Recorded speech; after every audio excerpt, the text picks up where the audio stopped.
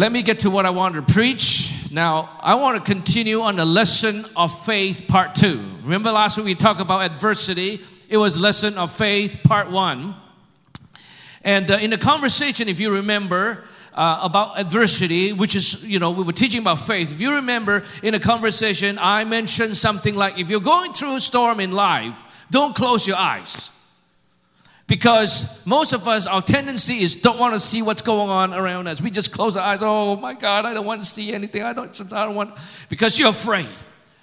But I want to encourage you, when you go through storms, don't close your eyes. Open up your eyes.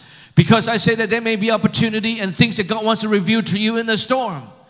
Now, I will go one step further today. Is that not only do you not close your eyes, when you open your eyes, watch this.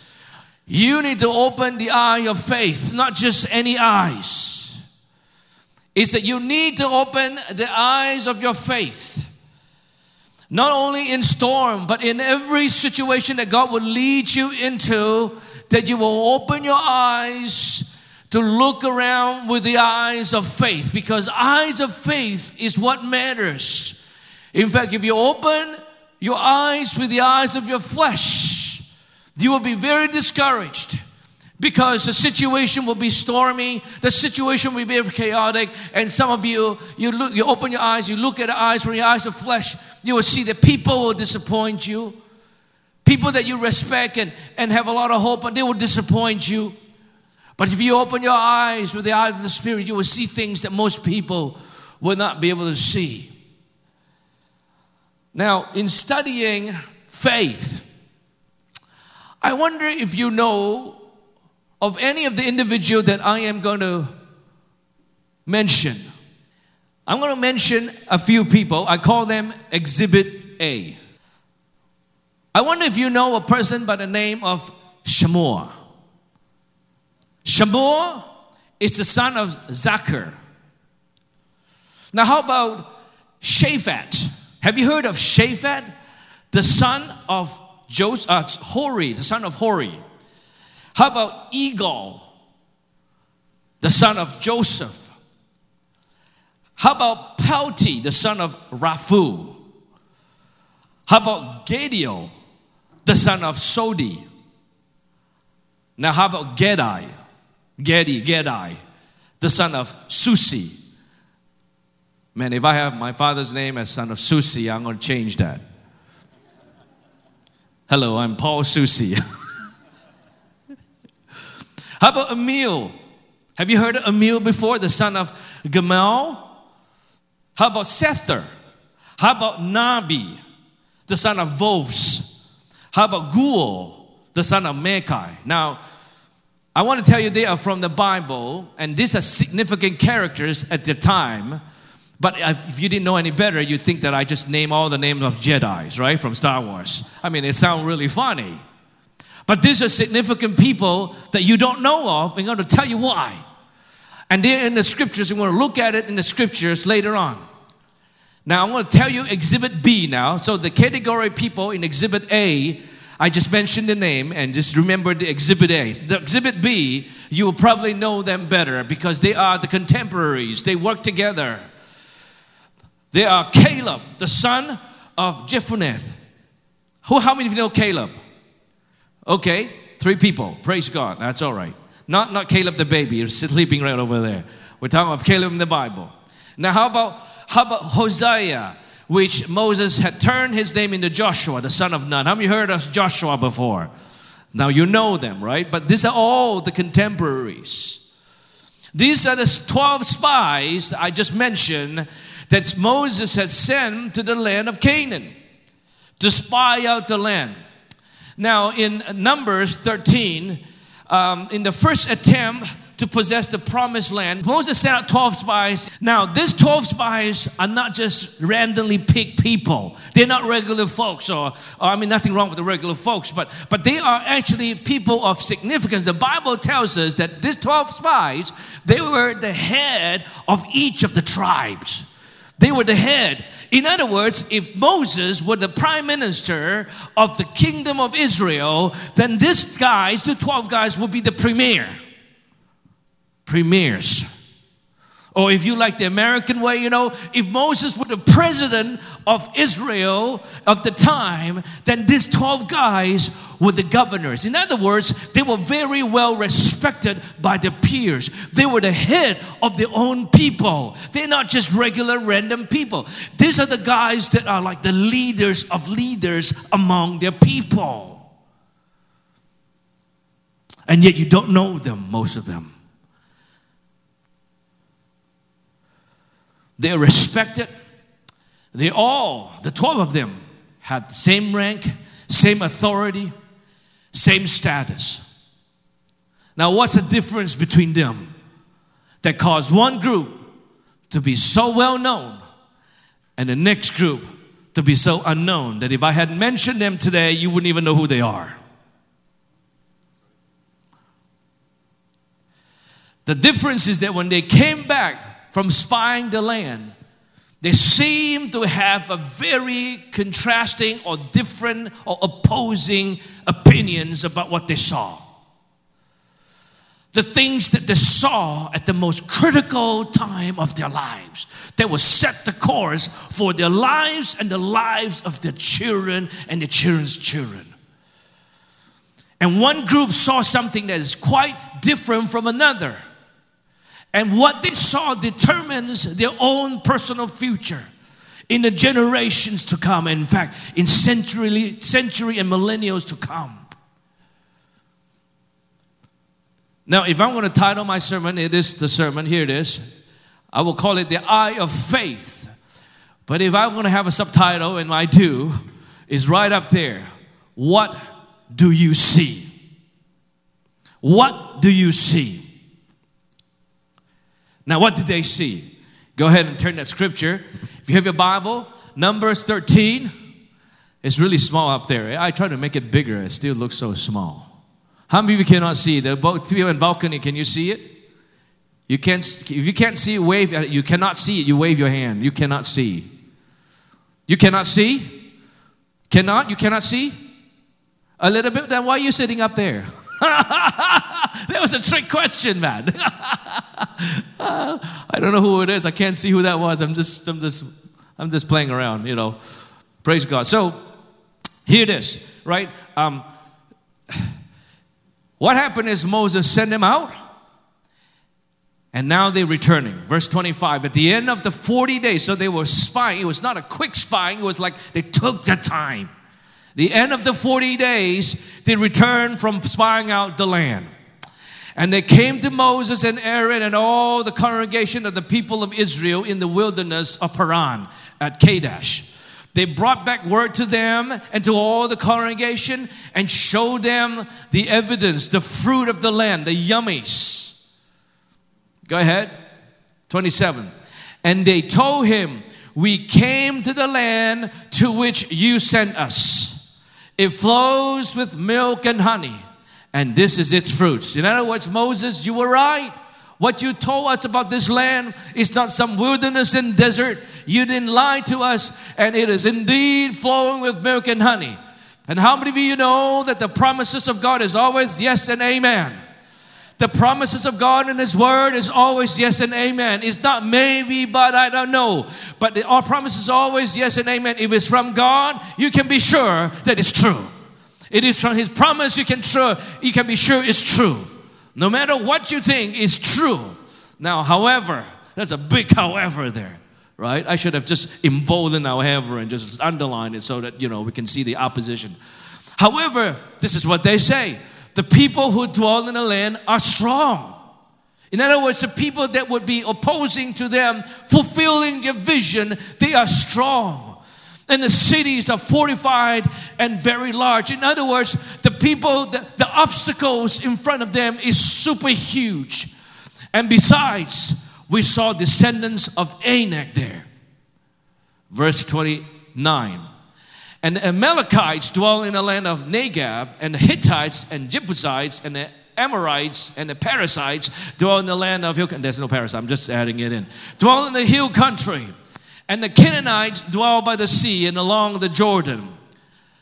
But Caleb, he's the one of the two, quieted the people before Moses and said, let's go up there at once and occupy it because we are everybody say well able to overcome. We are well able to overcome. I want to say it again. We are well able to overcome. We are well able to overcome. Now, next verse. Then the men who had gone up, those men without faith, they say, we are not able to. We're not able to go up against those people, for they are stronger than we are. That's what they think, right? And so they brought to the people of Israel a bad report of the land that they had spied out, and saying, the land through which we have gone to spy it out is a land that devours its inhabitants. Now they're embellishing now, right? So if you don't have good report, I would suggest don't say a word. Especially when you come to this church. Can we agree on that? Let's make this church a place with the atmosphere charged with faith. And you say, I just can't believe. Then be quiet. We love you anyways. I always tell people, if you want to be very negative and you want to always gossip and negative and critical, cynical, whatever, we love you, but we just don't want you to be a poison to the environment. The Bible says this in Proverbs, and I'm planning to say that. A fool, when he closes his mouth and shut his lips, will be looked as wise. Even if you don't know anything, and I'm one of those guys who don't know a whole lot. And a lot of times, I want to look smart. So what do? I shut my mouth. I say nothing. I do have a lot of opinions about everything. I do. If you've been with me for a while, you'll know it. But if I don't know you that well, I won't say a word. Because I'll look smart. And that's the ultimate end game, right? How I look. I'm just joking. But anyways. So they brought a bad report of the land, and they had spied out. The land through which we have gone to spy out, it's a land that devours inhabitants, and all the people saw it and are of great heights. Next verse. And we saw the Nephilim, the son of Anak, who come from the Nephilim. So they're embellishing it more and more. How do I know they're embellishing it? Because Nephilim was destroyed during the time of the Ark of Noah. Now, if you remember in Genesis, the Bible says that the angels had come down and have relation with a woman, a daughter of the sons of men. And they produced between them, it's like a Greek mythology, but it's true, it's in the Bible. And the babies that being produced by them became giants of well-renowned people. They were able to conquer, and they were literally giants. And so when God instructed Noah to build an ark, and he said, only 8 of you and your sons and your daughter-in-laws and all the animals are allowed to go into the ark. Now, how do you know that the Bible never mentioned that any of the Nephilim should go in? Are you here this morning? Talk to me. So there's no Nephilim. Because the Nephilim, according to the Word of God, were all destroyed during the flood. So why are they talking about Nephilim? Because they're embellishing things. It's like, oh my goodness, they were giant, super big people. They're the X-Men there. Some of you don't get that. There's no sin in watching Marvel movie. Hallelujah. There were Captain America there. Come on. So these guys are embellishing false report. And we seem ourselves like grasshoppers, and we seem to them. And so we seem to them. Now, you see 2 different groups, saw 2 different things altogether. Now I want to remind you again, they went to the same place together. They saw the same thing. It's not like one went to country east and the other one went to country west. They all saw the same thing. And they were not just any Tom, Dick, and Harry. If you're Tom, Dick, or Harry by name today, I apologize. I shouldn't be using that. But they were not any Tom, Dick, only Schmo. If you're Schmo, I'm sorry too. Oh, it's so hard to be politically correct. But anyways, but they were great leaders, great influencers. They influenced people. And they all heard the same promises of God coming out of Moses' mouth. And they all were given a task to spy out the land. They all saw different miracles of God up to this point. All of them saw the Red Sea were part open by the power of God. They saw the miracle. My goodness, if you've seen that miracles, you will probably have great faith today. But they saw the miracle. They saw that God, came down as a cloud of pillar, as a cloud of fire, just guarding them throughout the night. And then during the day, He sent a fire pillar. And then during the day, He sent a cloud to cover them, to protect them. They saw God punish those rebels at the fringe of the camp. They were rebelling, and God, sent fire to destroy them. They saw all these amazing miracles. So it's not like one went to a wrong church, a church that never seen miracles, and then the other one goes to a church and saw all the miracles. They all were in the same congregation. They witnessed the power of God. They saw the mighty move of God. They came from the same culture, same history. They may say, that we were slaves before, and that's why they were all slaves at one time, and they came out of slave and being a slave and become children of God in the desert. They all have the same experience. Why then they are able to see different things? I would submit to you, that is what they saw with the eye of faith in one group, and the other group they saw with the eyes of their flesh. In verse 28, let's go back to Exhibit A or Group A. Just jump back to verse 28. This is what they saw. They saw the enemies are too big and obstacles are too big. Obstacles were big. Enemies is too strong. People get devoured. Well, let me tell you this. Many of you have amazing promise of God in your life. But the problem is that we start comparing ourselves to other people.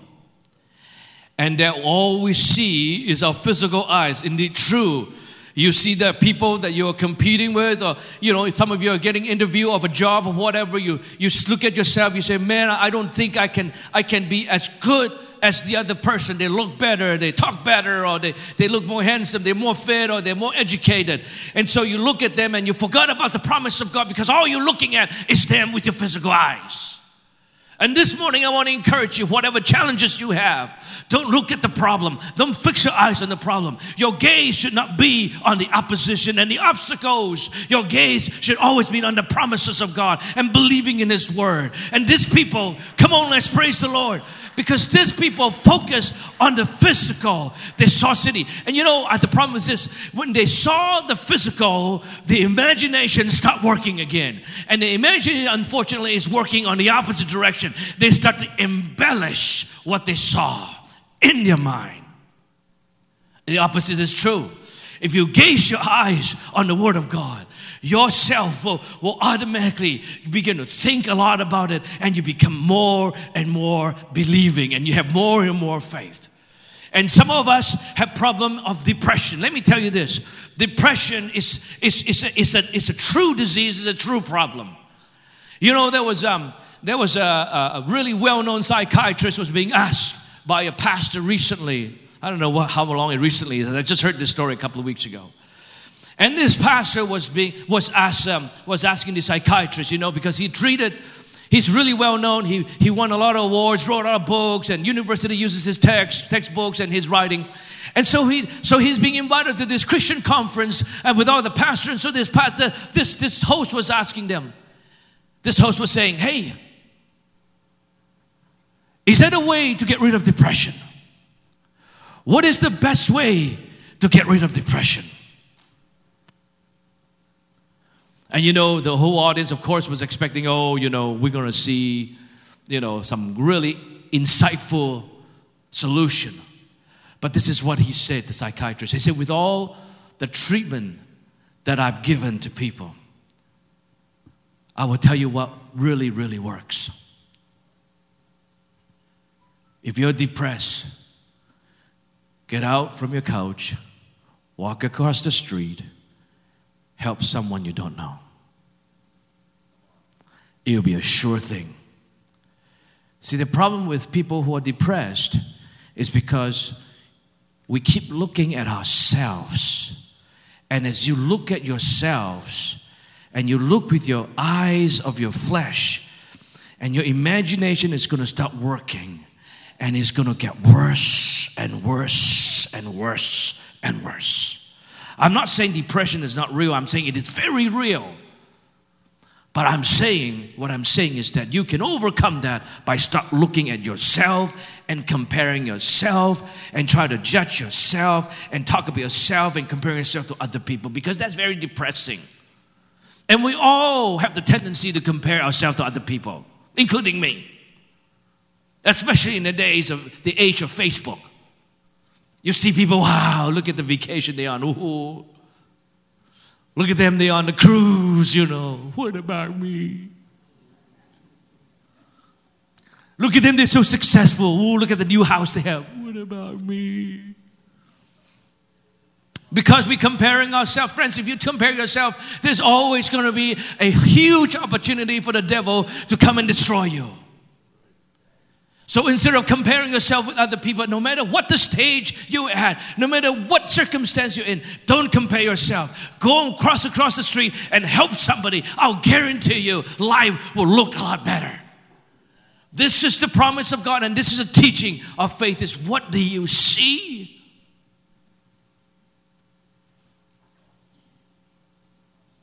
We are too weak. Here they're focusing on themselves now. We are like grasshoppers. And they absolutely believe they are useless. And here they are being brought out from Egypt, from the most powerful nations, just few weeks prior. This is their first attempt. So they had come up to the gate of promise really quick. Just a few weeks prior, they were just slaves, and they had seen the powerful miracle of God deliver them from bondage of slavery. And now here they're standing at the precipice of the promise of God, and yet they look at themselves as grasshopper. Whatever happened to the God who led them out of Egypt that is full of power, full of might? What happened to it? They've forgotten. Why? Because they're focused on the flesh. They look at things with their physical eyes, so they can't see even if God would stand in front of them. And today many people cannot see the move of God. They cannot see the power of God. They cannot see miracles. They cannot see the miracles of God around them. Why? Because all they can see is from the eyes of their flesh. And while they may see something true to a certain extent from the eyes of their flesh, that there are obstacles, there are fortified cities, there are people that oppose them. But if they keep looking at it from the eyes of the flesh, what is bad will become worse. And if they keep entertaining the thought, it becomes worse and worse and worse. To the point that those who oppose them all of a sudden become giants in their heart. Oh, so many believers live our life that way. We look at the world, we say, man, they're so big. How are we ever able to overcome that? They are so organized, so big, so powerful. But look at us. Look at what we have. It's so little, so small. Now let's quickly go to Exhibit B, and I'm going to finish. It's 12 o'clock. In verse 30, Caleb said to the people of Israel, he said, we are well able to do it. Watch this. He was not even trying to debate with them about what they saw in terms of the inhabitants of the land or the fortified city or the people that are big. And so he wasn't even trying to debate with them about that facts. What he is saying is, whatever you see, we are able. Everybody say, we are able. We are able to overcome it. Friends, I don't care what it is that you have seen in your life and the obstacles that are in front of you. If you look at it from the eyes of the flesh, you are right. They will overtake you. They will overcome you. You'll be squashed like bugs, like grasshopper, in other words.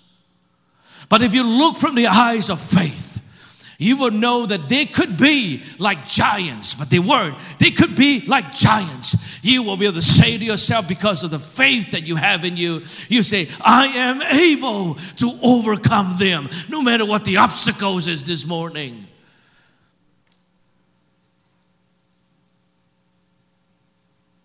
I think at the end of the day, it's really the heart, the faith that we have in us. Not just any faith. You know, in the secular world these days, you know, they always say, have faith, brother, have faith, man. Have faith in what? What they're saying is have faith in themselves. Have faith in the system of the world. Have faith in you. Well, the Bible never says we should have faith in ourselves. Because the faith in ourselves is very new agey. We're just creatures on earth like any other creatures. We have to have faith in God. We have to have faith in His Word. Check this, Hebrews chapter 4 verse 2. Now Hebrews, the writer of Hebrews now is describing what we've just read. And he is preaching from that text of what we just read. He said this, for the good news, everybody say good news. For the good news came to us. That would be all the believers, just as to the Israelites. But the message was useless. The message they heard did not benefit them. Why? Because they were not united by faith with those who listen. In the King James translation, I believe one of the translation is that they did not unite what they heard with faith. I like the King James version for this better. But anyways, it is what it is up there right now. Do you know that every Sunday morning you come here and you keep coming back? It's because you've heard the Word of God and that you're united with faith. And that's why it encourages you. That's why some of you are able to become more than a conqueror. That's why you've experienced amazing victory throughout the week. That's why it doesn't matter what the devil had thrown at you. No matter what the devil had done to you or your family. No matter what kind of sickness you experienced. No matter if the fact that you got fired from your job or that you are struggling in finances. You're full of faith and you're looking forward to go back to church is because you believe that that's the place where you get faith, you get encouraged, you get built up. And the difference between you and some of the people that walk into this church and they walk out in the middle of the service because they go, oh, it's so boring. Oh, I get there's nothing, I just don't want to listen to this guy. And they walk out of the church the same, if not worse. The difference is that you hear the message by faith. You're sitting here, you're listening to me, not men talking, but you believe that this guy is a servant of God. You believe that the Holy Spirit is using him to speak to you. And so you hear it by faith. And that's why the message means something to you. Come on, let's praise the Lord. It's true.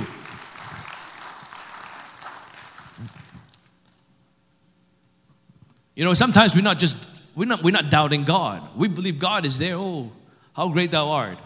Yeah, go ahead, worship team, come on. I'm winding down now. We just doubt the messenger. Here this guy has no excuse about the messenger either. Right? Sometimes we doubt the messenger. Oh, is he really the man of God? Right? But this guy had no excuse about the clarity of God's instruction or that those instructions are from the Lord. Why? Why is that? Because Moses, who passed on the message, Moses was the messenger here. They should have no problem believing him because why? Because through Moses' hands, and this is very important now, through Moses' hands there were miracles, signs, and wonders. Why is it important? Because miracles, signs, and wonder is always a way that God had used to testify that what is being said is true. Everywhere you go, every church you go to, every man of God you listen to, no matter how articulate they are, no matter how amazing they speak, but if there's no signs and wonders and miracles follow, you have the right, I have the right to doubt them. Is that scriptural? Go to Hebrews chapter 2 verse 1. We must pay the most careful attention, therefore, to what we've heard, so that we do not drift away. For since the message spoken through angels was binding, and every violation and disobedience received is just punishment, how shall we escape if we ignore the great revelation? This salvation, this is what we preach, this salvation, which was first announced by the Lord, was confirmed to us by those who heard Him. How? God, verse 4, also testified to it by what? Signs, wonders, and various miracles, and by gifts of the Holy Spirit distributed according to His will. If a congregation, if a place is not operating in the supernatural, you and I do have the right to question. And that's why I always say in this church, miracle is absolutely essential. The gifts of the Spirit is absolutely essential. I hope more and more of the move of God will happen. We've seen many miracles, but somehow lately we have not seen a lot of the gifts of the Spirit in operation. I was so glad last week that somebody spoke in tongue and there was an interpretation of tongue, because it proves to us that God is here and what we say is true. Can I have an agreement in Jesus' name? So miracles, signs, and wonders is important. Because if you don't have miracles, signs, and wonders, all we preach is just hollow. There's no proof behind it. So yes, it's not a good to have. It's not a nice to have. It's an absolute essential in this house. That we want to see miracles. Not just somebody praying for people out here. That in your life, you will experience miracle. Not just healing, but in every area of your life. I believe that God wants to give you miracles financially.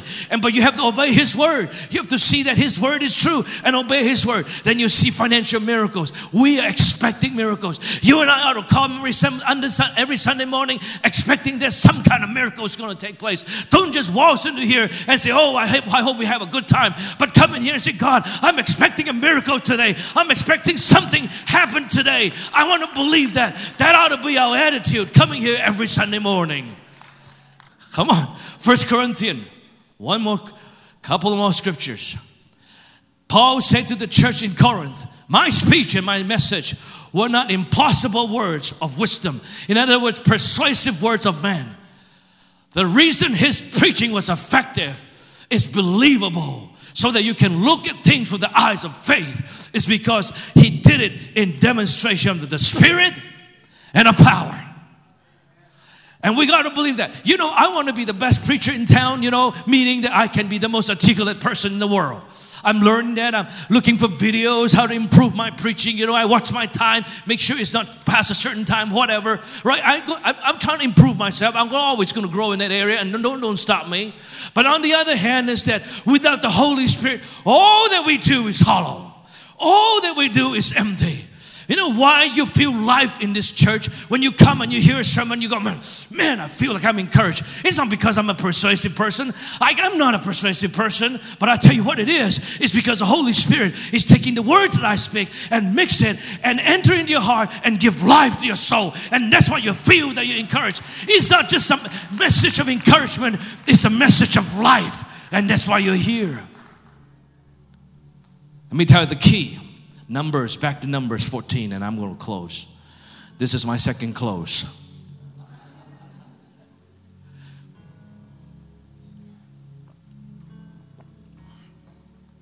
Faith always gets me excited. We're going to do another topic on faith next week, so make sure you're here.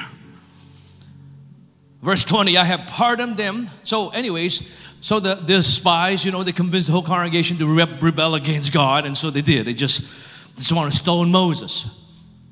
And he came to the Lord, God, what do we do?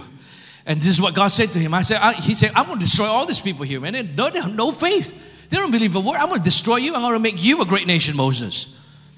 And Moses said, no, God, you can't do that. You can't do that because your name will have shame. People will hear that you brought your people out of Egypt just to destroy them in the desert. What kind of reputation are you going to have? You can talk to God that way, And Moses said, God, you need to forgive them. Sometimes we need to intercede on behalf of our fellow men. Don't judge them. Don't condemn them. Say, God, I just pray that you forgive them, even if they've hurt you. There are people that have hurt us. And naturally, we want to pray the wrath of God. We like to be like Elijah, you know. Send the fire of God, just burn those people, man. Shandai. Right? I don't know if you remember the story, right? Elijah sitting there and, you know, the king sent men to come and, you know, arrest him. He's like, oh, really? All of them dead. Second group, third group. And then the last group, it was like, okay, please don't do that. You know, the guy was smart. He was humble. But, you know, we all have that tendency to want to call on fire on people, right? Like the disciples, you know, when they were rejected, they said, God, you know, why don't we just pray that the fire will come down on these people who rejected you? That's our tendency, but we're not living in those days. We need to live in the days that we need to ask forgiveness of other people. So if they've hurt you, they betrayed you, they say something that hurts you, so what? I know it's hurtful, I know it's painful, especially sometimes coming from the pastor. Sometimes when I preach, when I'm really going at it, I'm sure I've hurt somebody and somebody got offended, you know. Would you pray that God forgive me if I said something wrong? And would you pray that God forgive those people who had offended you and hurt you deeply? Lord, forgive them. Forgive them. Because Moses was praying for those people that wanted to stone him, like Jesus was praying for those who crucified him. And so God said, I have pardoned them as you've requested. The Lord replied, yet as surely as I live and as surely as the whole earth is filled with the glory of the Lord, not one of the men who have seen my glory and the signs that I perform in Egypt and in the wilderness, yet have tested me and disobeyed me in this time. Now, before you go on further, see, all these people, God forgive them. But how many of you know that there's a natural consequences of all the action we take? Are you here this morning? See, the people who do not understand the message of grace always accuse me. Accuse me. They say, oh, no, he doesn't preach repentance. He doesn't preach about sin. He doesn't preach blah, blah, blah. And so whatever he preached, he's encouraging people to sin. My goodness. They like those 10 spies always embellished the false lies. What I preach is the Bible, that yes, he had forgiven all your sin. And if you confess your sin, he's faithful and he's just. He will forgive all. Everybody say, all your sin. There's no sin he cannot forgive. Now there's one sin that Jesus said is when you offend the Holy Spirit. But that's the topic of another day. But while God forgive us, there are consequences to our action. And don't believe me, you go ahead and go rob a bank tomorrow. And that you are coming before a judge, you say, God has forgiven me. He said, well, good for you. I'm still going to throw you into jail. And there will be no angels like in the days of Peter come and release you from jail. I can assure you of that. Are you here this morning? Verse 23. He said, not one will ever see the land that I swore to give to their fathers. None of those who have treated me with contempt will see it. When you don't believe in God, when you have doubt in His word, do you realize that God take it as a contempt to Him? Harsh. Go think about it, okay? But He loves you, man. It's true. Now, watch this. This is the key now. Because my servant Caleb have a different spirit and has followed me wholeheartedly, I will bring him to the land he has entered, and his descendants will inherit it. Now, what is the difference? How is it that Caleb able to see things and the others weren't able to see?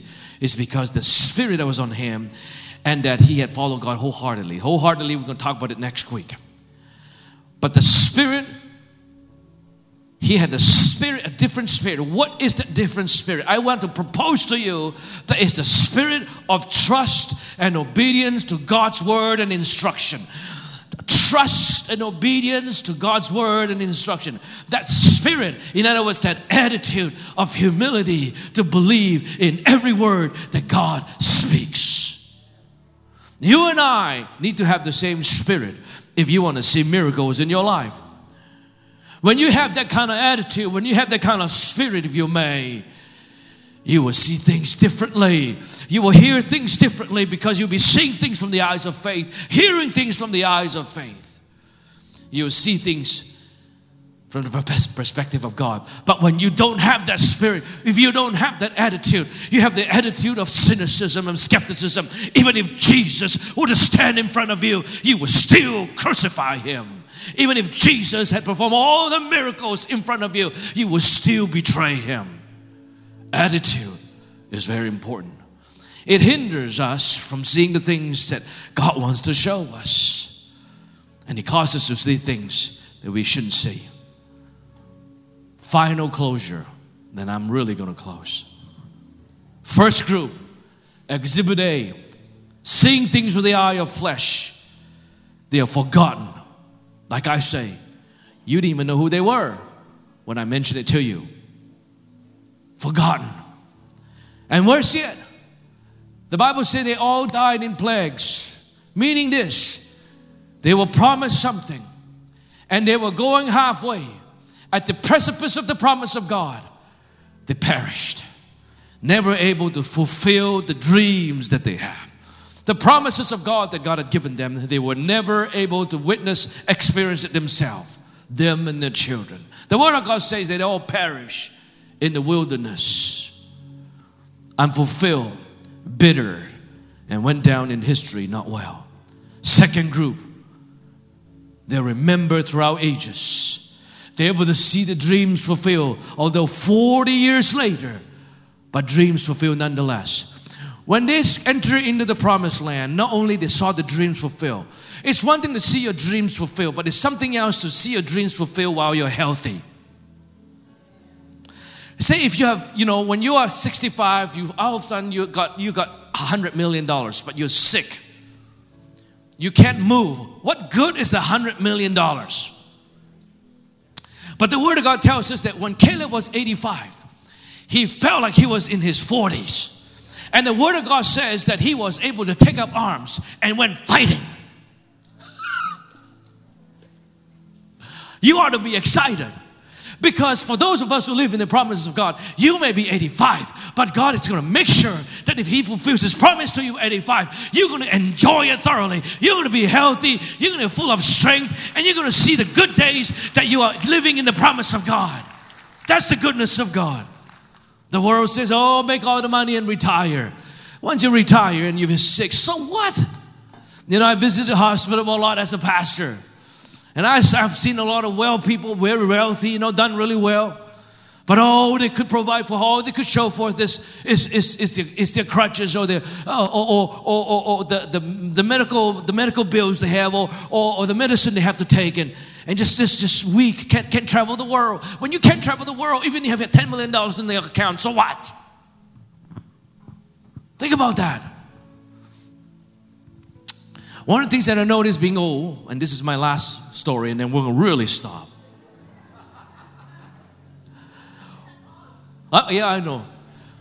But when I was younger, I could eat 10 steaks or roast beef, lobsters. I just couldn't afford it. My body would be okay if I devoured 5 lobsters. Right? Because, that's why I tell my kids, eat away, man. Don't eat away. But now I have some means to afford it. They tell me I can't do it. It's full of cholesterol, full of grease. But praise God. We are living in the days of Caleb. Everybody say, I'm living in the days of Caleb. Listen to me. God is raising up a generation of Caleb. You could be 85, but you can still take up arms and do mighty war in Jesus' name. Would you please stand? Hallelujah. God has a special purpose and plan for every single one of you. There is not too old. There are people that are, after they reach 55, they've been in the church for a while. They go, I'm too old. Let the younger people. Listen, man, when you stop, what you're doing is you just start dying. Don't stop. The longer you stay active. The other day, the Lord spoke to me. This is not a message for you, okay? The Lord spoke to me. I want to tell you how critical it is. I said, God, wouldn't it be wonderful one day, I could just coast. He said to me, and I said, it'd be great if I have lots of money in my bank account. That's all our dreams is, right? Never have to worry about bills, just coasting and enjoy life. And I just heard the Holy Spirit so vividly. He said, don't coast, son. Remember the guy that I called his soul home? Because he had all the things stored up, getting ready to enjoy life. And then God said, tonight I will have request your soul. What does it profit a man if he gain the whole world and loses his own soul? So the Holy Spirit says, the day you start coasting is the day you're ready to come home. It's to me. In other words, I don't have any retirement plan. Are you here this morning? We ought to keep going until we see Jesus face to face. This concept of retirement is the worldly concept. I understand that.